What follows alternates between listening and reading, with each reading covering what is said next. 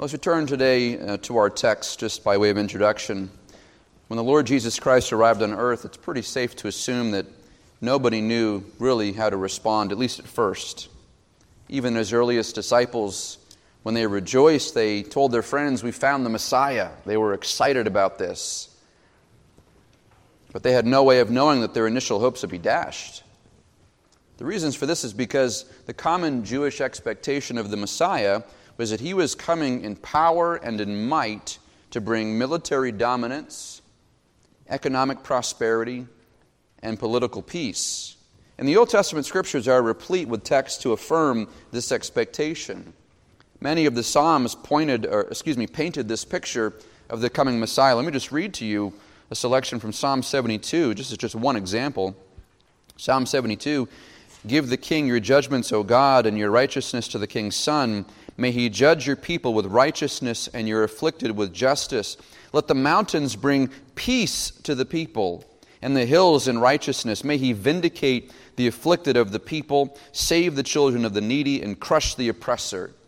Let the fear of you while the sun endures, as long as the moon throughout all generations. May he come down like rain upon the mown grass, like showers that water the earth.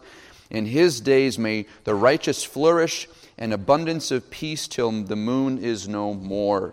Again, just one of many selections. The psalmist continues in Psalm 72, noting the dominion of the Messiah. That would include the destruction of the people, the deliverance of the people from the oppressor, the advance of prosperity, the flourishing of Zion, the blessing of the Lord on all the earth, the utter dominance of the Lord God in his full glory. We also see this expectation in Psalm 110, which is the most famous messianic psalm in the entire collection. "The Lord said to my Lord, sit at my right hand until I make your enemies a footstool for your feet." Then he says, "The Lord will rule in the midst of his enemies, and he will shatter the kings of his day with his wrath." Again, the subversion of Israel's enemies was supposed to usher in peace in Israel as well as over the entire world as Messiah reigned globally. Isaiah even prophesied about this when Israel was going to receive the son. The government was going to rest on his shoulders. And then Isaiah says this in chapter 9, verses 6 and 7, "His name will be called Wonderful Counselor, Mighty God, Eternal Father, Prince of Peace, and there will be no end to the increase of his government or of his peace."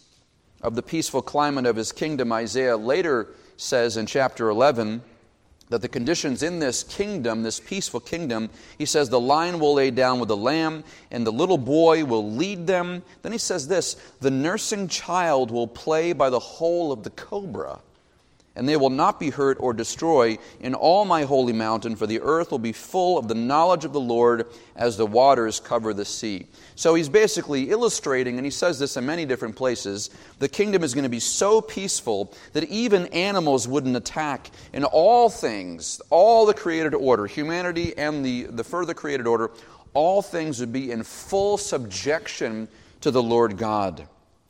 Ezekiel speaks of this peaceful reality in Ezekiel 38:8. He says, "In the later years you will come into the land that is restored from the sword, whose inhabitants have been gathered from many nations, the people who were brought out from the nations, and they are living securely, all of them." Living securely, peace. There's going to be a gathering of people, and all peoples will live in peace. Zechariah 9:9.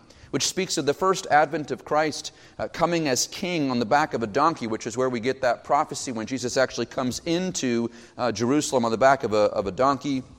The very next verse in Zechariah's prophecy talks about the worldwide hope of peace and dominance. He says, "I will cut off the chariot from Ephraim and the horse from Jerusalem, and the bow of war will be cut off, and he will speak peace to the nations, and his dominion will be from sea to sea and from the river to the ends of the earth." So verse after verse, passage after passage, filling the minds and the hearts of the people with the hope that when Messiah comes, when he arrives on this planet, he's going to establish a dominant, prosperous, and ultimately peaceful kingdom in Israel. So much so that when Jesus died and he rose again, before he ascended and went back to the heavens, The final question, you can note this in Acts chapter 1, verse 6, the final question they ask Jesus before he goes back is, Lord, is it at this time you are restoring the kingdom to Israel? So when are you going to do it, Lord? When are you going to overthrow our enemies and establish your reign and bring about peace for us and for all the nations? Again, it was so ingrained in their consciousness that it was hard for them to accept any other reality. But Jesus would instruct his disciples that he came to earth for a different mission.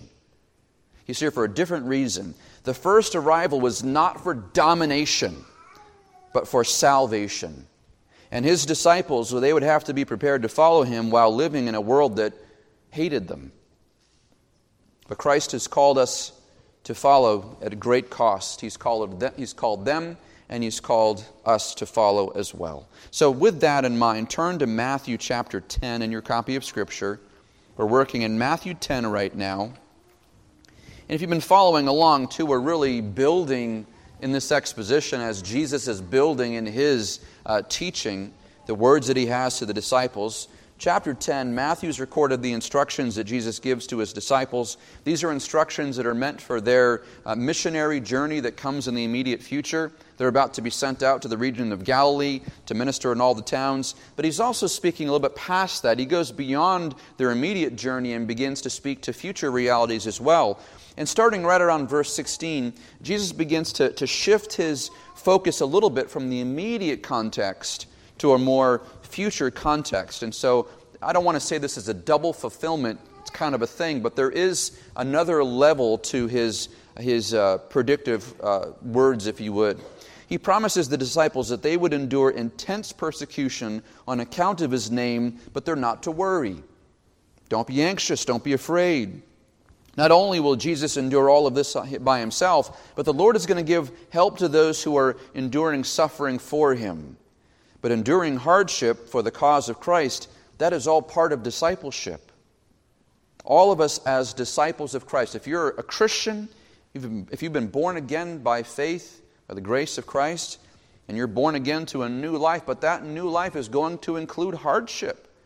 If someone led you to Christ and they said, oh, your life is going to get better, well, maybe in some regard, but there will also be hardship. There'll be persecution. There'll be difficulty for you.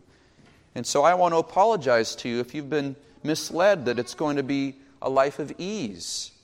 It's challenging. It's going to be difficult. It is difficult. And Christian discipleship, part of that is enduring such hardship. And if we understand that Christian discipleship is learning to be like Jesus Christ, and we know that it is, then we further understand that we are also to learn to suffer with him. But toward the end of Matthew 10, Jesus gives several key imperatives. He's building, sort of preparing them for persecution, preparing them for suffering, and then he really lands the end of Matthew 10 with these key imperatives, and they come one after another. Called it the disciples' confession, where Jesus declares, again, Matthew 10, 32 and 33. I'm in Mark 10. How did I get there? Matthew 10, 32 and 33, Jesus says, therefore, everyone who confesses me before men, I will also confess him before my Father who is in heaven. But whoever denies me before men, I will also deny him before my Father who is in heaven. So a key part of belonging to Christ is confessing Christ. And again, we talked about that 2 weeks ago, that we are called to confess him, to bear witness to him with our mouth, with our profession, but also with our testimony in our life and the way that we live. Of course, this will not always be met with the kindness of other people. This is why Jesus doubles down with his next exhortation, moving really beyond mere confession. He says it's not enough to simply say that you believe in Jesus Christ. It actually moves now into genuine affection. Look at with me in Matthew chapter 10, verses 34 to 37. That'll be our text for today, 34 to 37. Jesus is continuing after this confession part, and he says, do not think that I came to bring peace on the earth. I did not come to bring peace, but a sword. For I came to set a man against his father, and a daughter against her mother, and a daughter-in-law against her mother-in-law. And a man's enemies will be the members of his household. He who loves father or mother more than me is not worthy of me, and he who loves son or daughter more than me is not worthy of me." Now, there are a couple things happening, I believe, in this text, but I also think that all this is working together really to illustrate one key idea. And we're going to see this kind of play out in different compartments, if you will, of this text. But I'm calling this message the disciples' consecration. The disciples' consecration. We're going to see why very shortly. 3 times in verses 34 and 35, Jesus makes this reference to his journey to earth.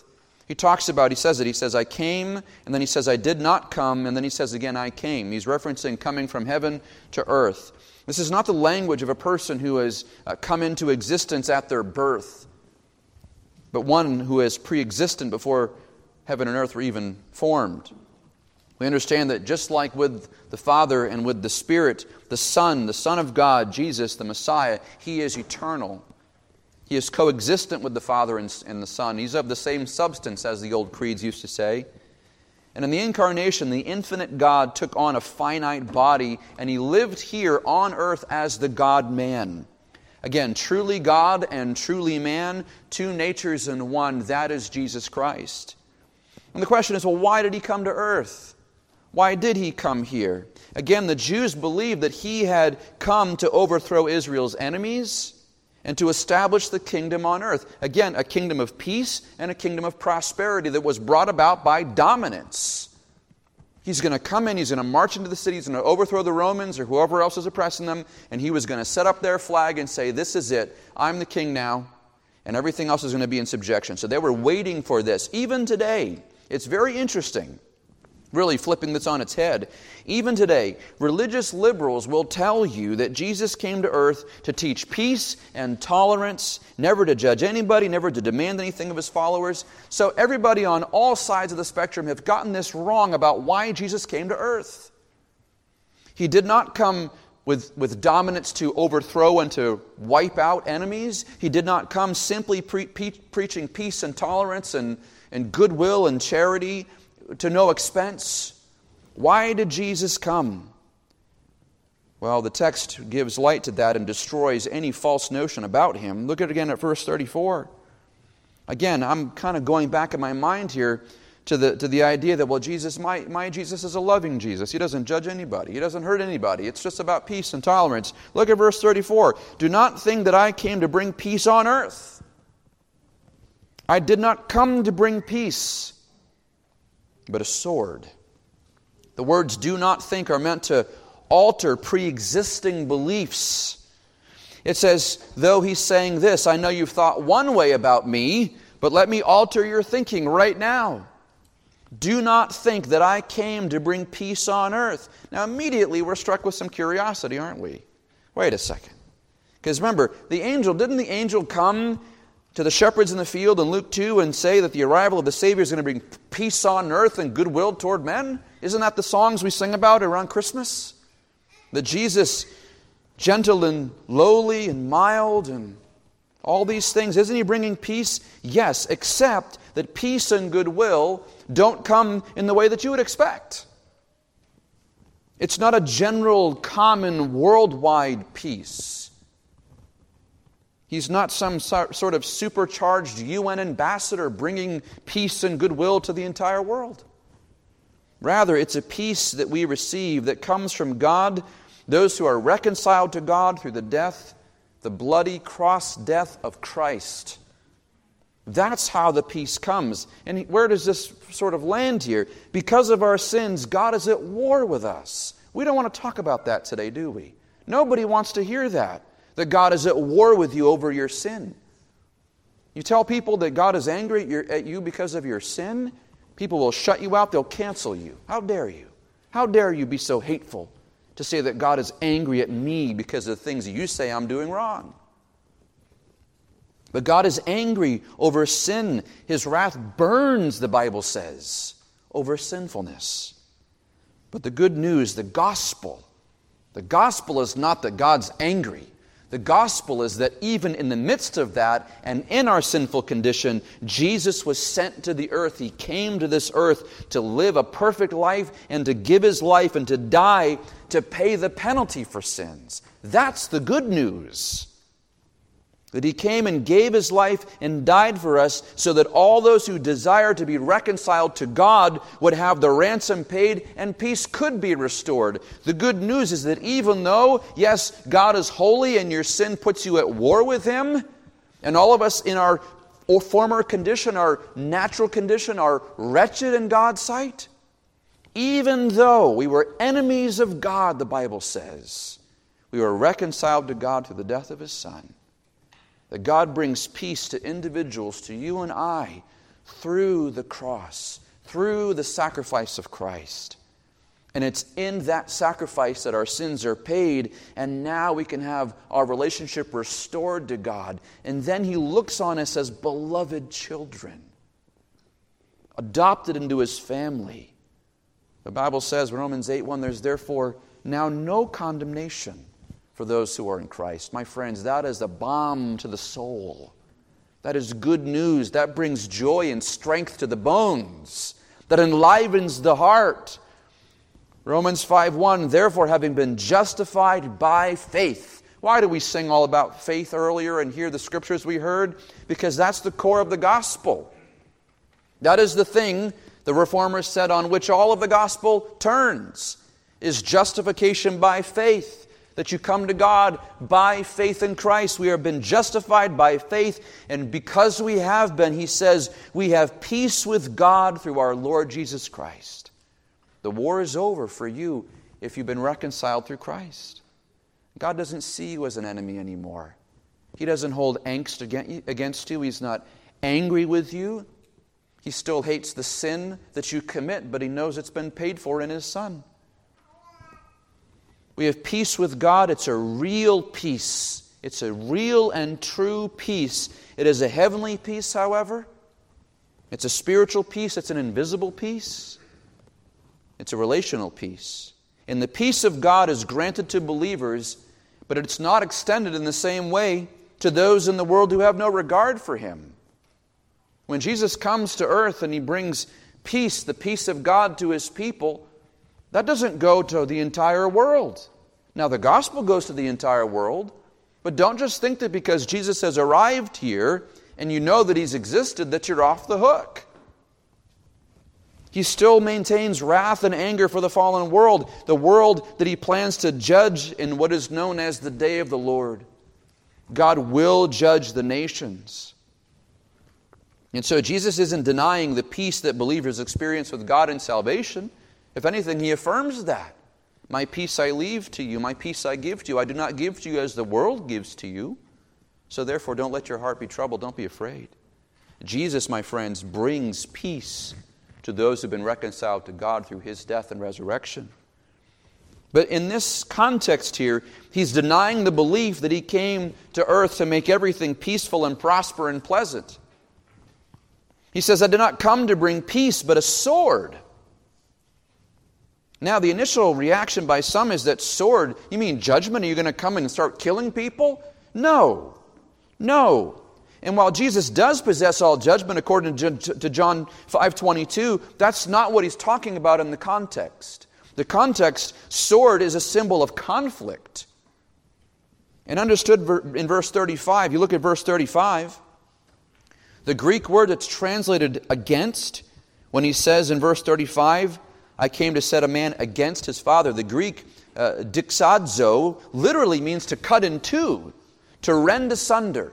It's a complete division and separation. That's what the word against here means. So He's not coming to destroy the way that we might think, at least not yet. Rather, He's coming to divide. Jesus is coming to divide. And if you're questioning that, Luke 12:49-53, there's a parallel passage here where Jesus says this, I have come to cast fire upon the earth. And then He says a few phrases later, I did not come to grant peace, but rather division. Jesus came to divide. I don't like that. That's what He's here for. That's what He came for. Well, the question then is, okay, what is He dividing then?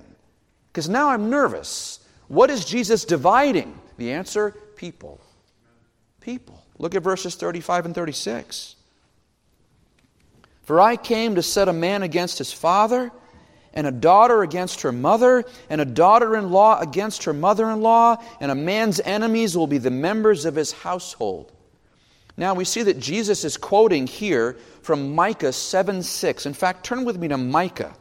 It's in the Old Testament, just a couple books back before the New. It's one of the minor prophets. It's pretty small. Micah. The prophet Micah is writing 700 years before Christ. He's issuing a warning of God's judgment on Samaria and Jerusalem, who had gone wayward. Micah, in his prophecy, warns of the coming wrath of God. Yet in doing so, he also announces deliverance through the coming king. And we're going to see this very quickly here.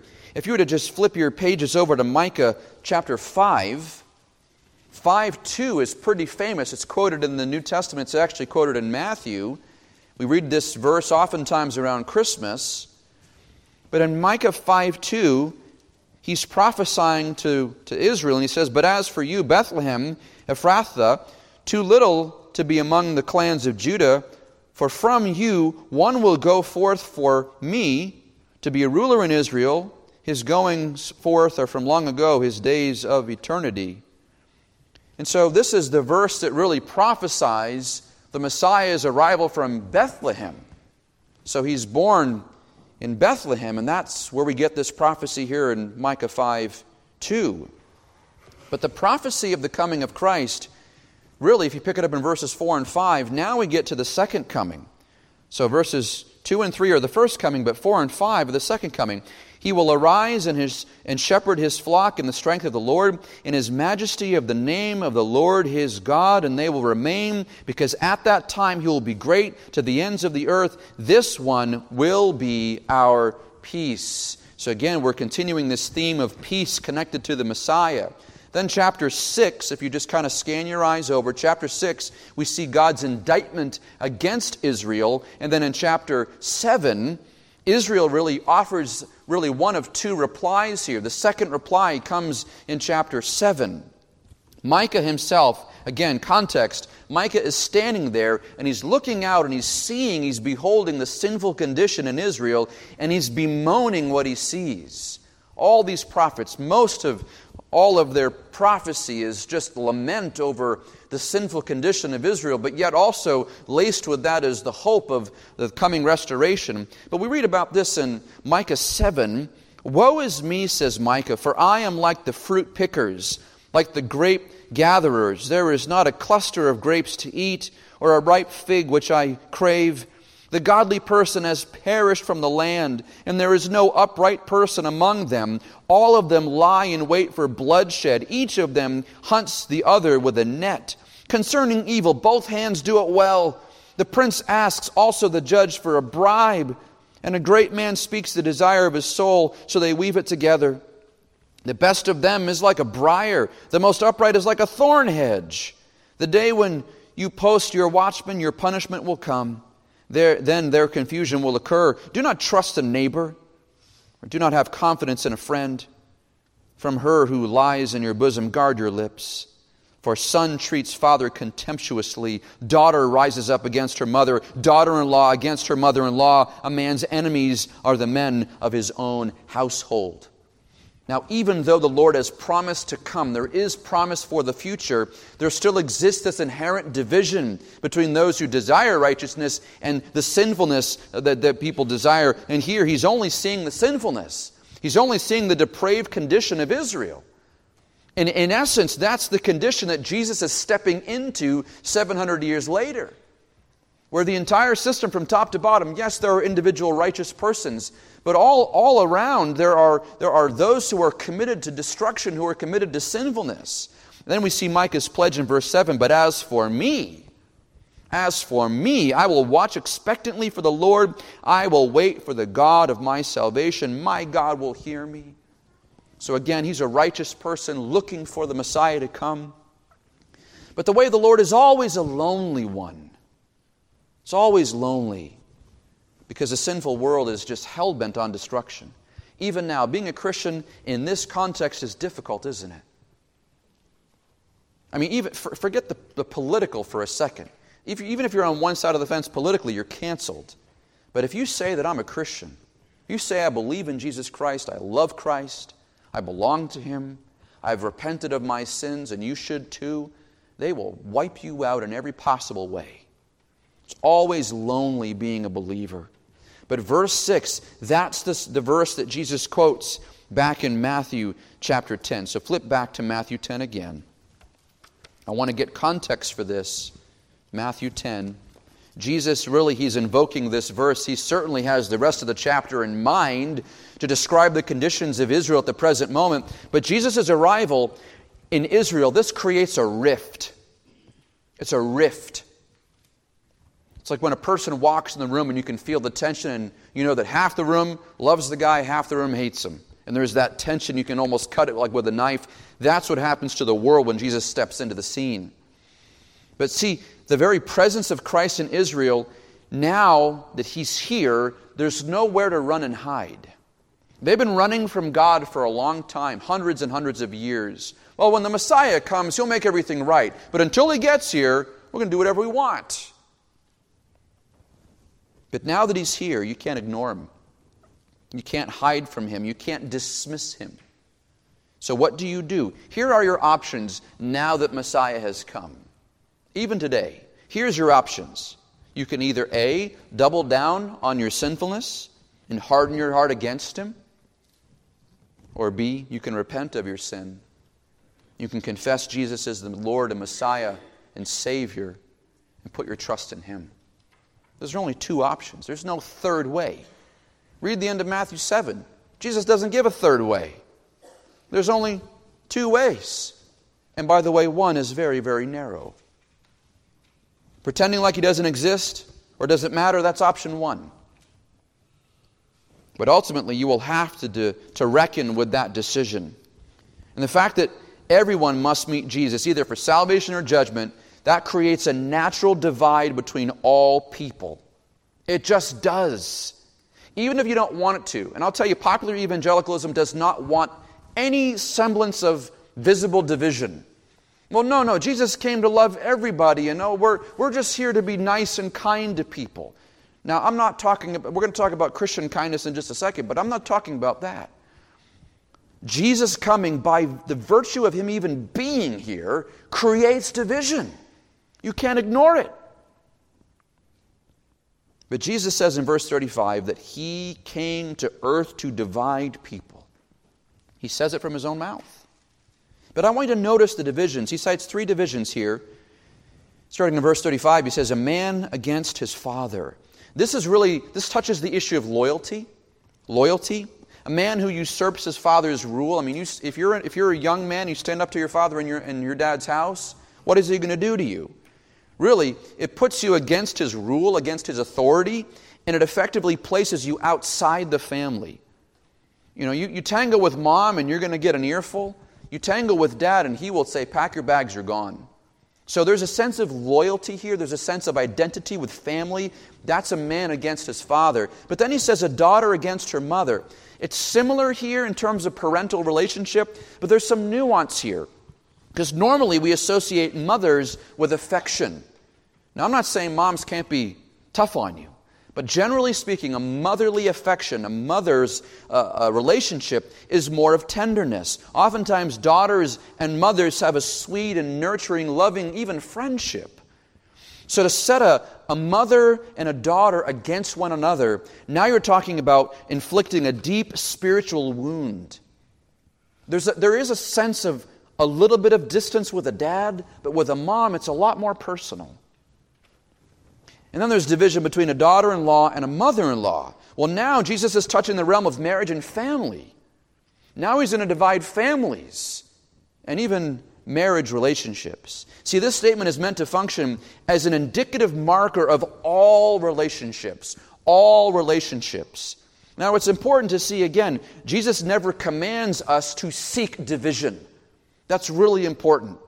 We don't come here saying, all right, I'm going to go and make war with every single person I can. That's not our call. That's not our charge. We are not to seek division. Again, Matthew 5:9, Jesus said, "Blessed are the peacemakers." So for you to go out and try to reconcile with other people, to apologize for your transgressions and your wrongdoings, to repent of your sin before God and before other people, to seek restoration, to seek reconciliation, to humble yourself before other people, to put yourself below them, to win them to Christ, to restore them to Christ. You're seeking unity with people. And you're seeking to rescue lost people to the gospel, to Christ. So we don't seek division. Elsewhere, Romans 12:18, the Apostle Paul says, if it is possible, so far as it depends on you, be at peace with all people. Do your very best to be at peace with all people. Again, we don't seek division. But when we confess Christ, and when we profess the gospel of Christ, and when we live in obedience to Christ, it will inevitably cause division. It just will. I don't want to hurt anybody's feelings. I'm sorry, you will. I don't want people to reject me and say no to me. I'm sorry, they will. They will. Verse 36. A man's enemies will be the members of his household, even your own household. Now, Jesus knows what he's talking about here. Why? Because it happened to him. It happened to him. Mark 3:21, Jesus' own family, they heard him teaching, and they saw the effect of his ministry. And the Bible says they sought to take custody of him, for they were saying he has lost his senses. His own family thought he was crazy. And so what did they do? They tried to put him into house arrest. His own flesh and blood said, Jesus, you've lost your mind. Why don't you come home for a little bit? We'll talk. That's what they were trying to do. Can you imagine that? His own family.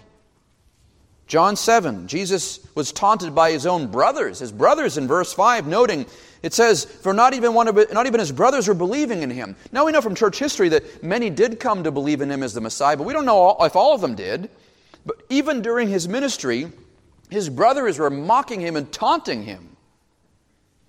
So he had no love from his family at all. And I want you to consider this. If Jesus' own family rejected him, how much more will unbelieving members of your family reject you when you say that you're going to follow him? We're not going to receive any better treatment on earth than Jesus did. Now, obviously, this creates conflict in us. Again, doesn't the Bible say, honor your father and mother? I'm not looking to make trouble with my parents or my friends or my siblings or my spouse or my kids. I'm not looking for trouble. I want to honor people. Yes, we are never to spurn our families. We do not dishonor our parents. However, there comes a point when you must decide, and here's where it all comes together. This is the point where you must decide, where is my allegiance? To whom do I really belong? Jesus is emphatic here. This is key for him. Our primary allegiance and love must be to him. Look at verse 37. Jesus continues, he who loves father or mother more than me is not worthy of me. And he who loves son or daughter more than me is not worthy of me. If there are family members, parents, children, even friends who hold a higher place in your heart than Jesus, he says that renders you not worthy of him. The Greek word is axios. It means befitting. You're not fit to be his disciple. Jesus makes this point. This is a very strong point. And you might be listening to this and reading this and saying, boy, I don't know. There's a lot of other verses I really like in the Bible. This one's hard. I'm not going to put this one on my fridge or on my car. This is difficult. It's hard to hear. Let me give you a harder one. Luke 14:26, Jesus says, if anyone comes to me and does not hate his own father and mother and wife and children and brothers and sisters, yes, even his own life, he cannot be my disciple. Now, we have to acknowledge, my friends, he is speaking hyperbolically here. He's not telling you to hate people sort of universally. But in comparison to our allegiance to him, all other allegiances must seem like and be akin to hatred. He's saying that the division, the contrast is so stark, that between us and the relationships in the world, the contrast is so wide and so stark, it's like love and hate. He's making the point emphatically and very decisively here. It's where you're willing to sever ties from friends and family and parents and even spouses if it means allegiance to Christ. For example, in 1 Corinthians 7:15, talks about marriage and family, teaches that if you have an unbelieving spouse, so you're a Christian and your spouse is not saved, is not a Christian, but if they agree to stay married to you, then Paul says, then stay with them and try to win them to Christ. So if you're in a marriage and your spouse is not saved, do all you can to stay with them, work it out, and minister the gospel. Do not back down from the gospel, okay? So work hard to win them to Jesus and just pray fervently for them if they agree to stay with you. You know, it's fine you go to church. I'm not going to go to church with you. I don't really like all this religion stuff, but if that way makes you happy, sweetheart, then please, by all means, do it. All right, I will. And I'm going to come back and say what the pastor said. But he says, if they stay with you, stay with them. Here's the thing, though. If they reject you and they reject Christ and they want out of the marriage because of that, he says, don't abandon your faith to save your marriage. He says, let them leave. Even if it costs a marriage, if they do not want to stay with you, if they hate everything you stand for in Christ Jesus, then let them go. Now that's the sword cutting you at the very core of your being, isn't it? That's difficult. But it is better for your heart to be wedded to Christ than a person who hates the one who saved you. What we're talking about here is consecration. Consecration. What does it mean to be consecrated to the Lord? It means that you are set apart and specifically devoted to Jesus. It's where He takes you out of the world and brings you over and sets you in another place, in a sacred place, in a holy place, and used for His purposes. So when you became a Christian, you no longer belong to your family. You no longer belong to your friend group or your culture or your heritage or even to your marriage. Now, do these things go away? No, they don't. You don't lose outward identity. But in becoming consecrated to Christ, He becomes your first love and your first allegiance and your primary identity. I'm Christ's first. Jesus has more to say here, as we're going to see in verses 38 and 39. But He's made this point with a thud. This is serious business. Now you might say to yourself, I want to follow Christ, I want to confess Him, I love Jesus, but I don't want to leave everything I have, I don't want to lose everything. My friends and my family and my loved ones and all these people, they're important to me. Let me tell you, the disciples, they reasoned the same way. And it's interesting because in Mark 10, we read about this. Just listen to this. Peter came to Jesus when he was talking about the exclusivity and the difficulty of coming into salvation, a relationship with Him. Peter came to him and said, "Behold, we have left everything and followed you." There's more behind that, by the way. Peter's saying, "Look, Lord, I have family who won't talk to me. I left a business, I left relationships, I left everything. We've left everything. We're outcast from the temple, we're excommunicated, they don't want us. We've left everything and followed you." But Jesus says to them, "Truly I say to you, there is not one who has left house or brothers or sisters or mother or father or children or farms for my sake and for the gospel's sake, that he will receive 100 times as much now in the present age, houses and brothers and sisters and mothers and children and farms, along with persecutions, and in the age to come, eternal life." See, many of you have lost friends and family when you became a Christian. You told them that you loved Jesus, and at first they're like, "All right, well, what do you mean by that?" And then you tell them what that means. Some of you are the only Christians in your whole family, and you feel utterly alone. I know many, many people, even in my own family, who are very alone in their faith. Very alone.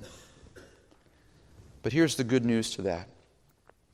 This is why Christ sanctifies and calls to Himself His bride.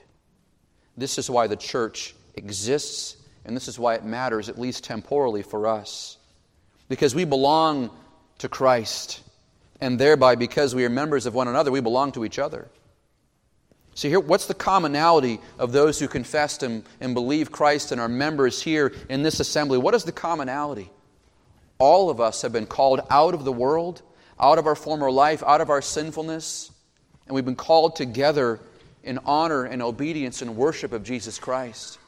We become family here. And it's in the church, the Christian church, that all of us love and adore Jesus Christ above all, and we're gathered together in one accord. For many of you, you will have closer relationships here in the assembly than you will with your own friends and family. We are a body of Christ followers who are consecrated to Him. Consecrated, we're here for His purpose. God, whatever you would do with me in my lifetime, I belong to you. I love you more than anything or anyone else. And in that effort, we are called to maintain peace. We are called to maintain love here in the assembly, unity, compassion, forbearance. We bear with each other as family. We speak truth in love to each other. We are together in sorrow. We are together in grief. We are together in joy. We are together in triumph. Yes, this is about Christ, this sermon, this text, but it also has implications for us as the body of Christ, where we are called to Him together. Why does church matter? Because let me tell you, for some of you, this is the only family you have. So you have to love each other, and you have to bear with each other. Weep with those who weep, mourn with those who mourn, laugh with those who laugh, rejoice with those who rejoice. But we belong to each other. Why? Because we belong to Christ. Christ, my friends, is above all things. Above all. And for that we are thankful. Let's pray. Heavenly Father, we are grateful to you that you have called us, as the Bible says, out of darkness and into your marvelous light. You have transferred us, you've delivered us out of the kingdom of darkness and transferred us to the kingdom of your beloved Son, in whom we have the forgiveness of sins. We don't belong to the world anymore, Lord God. We don't even belong to our friends or our families or other familial groups or anything like that, Lord. We belong to you first and foremost. But Father, I want to plead with you, because for so many of your people, this came at great cost.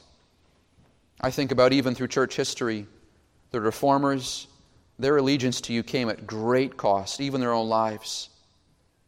And Lord, even people sitting here in this room, their love for you, their allegiance to you, their confession of you has come at great cost. But Lord, we also know that there's a blessing there, that you reward those who are faithful to you. And even, Father, if we have lost other family members and friends and groups, we know that you will bring to us countless numbers of those who are joined to us through faith, who love you, who belong to you, and who are here for us as well. So Lord, thank you for your bride. Thank you for this church, those who love you, those who are called to you and set apart for you and consecrated to you. Father, I pray that we would endure with others, that we would encourage them in the faith, that you would give us the fortitude to stand for truth, but also the compassion to love others, Lord, and even more compassion to love those who don't yet know you. Those who you are drawing into this assembly, those who you are drawing to yourself, help us, Lord, to endure hardship and suffer persecution, even though we might reach one. Help us, Lord, not to seek division and ostracize others from us, but help us to win them to Christ through our testimony, through the gospel, through our compassion. And Lord, above all things, help us to be faithful to you. And God, we must admit and confess that there are days when in the moment our affections might not feel like they're completely for you. Where we might say, I love you, Lord, but I also love them a lot, and maybe there's a divided allegiance there. So Lord, as we enrich our hearts toward other people, as we boost our love for others, Lord, I pray that you would increase and intensify our genuine love for you. And if we find that we are struggling to love you, I pray that you would grant us the desires of our heart. We would increase our love for you and devotion to you. Thank you for your grace and mercy in reconciling us to yourself, in calling us sons and daughters. What a tremendous honor it is to belong to you. Thank you for your grace and kindness. We pray this in Jesus' name. Amen.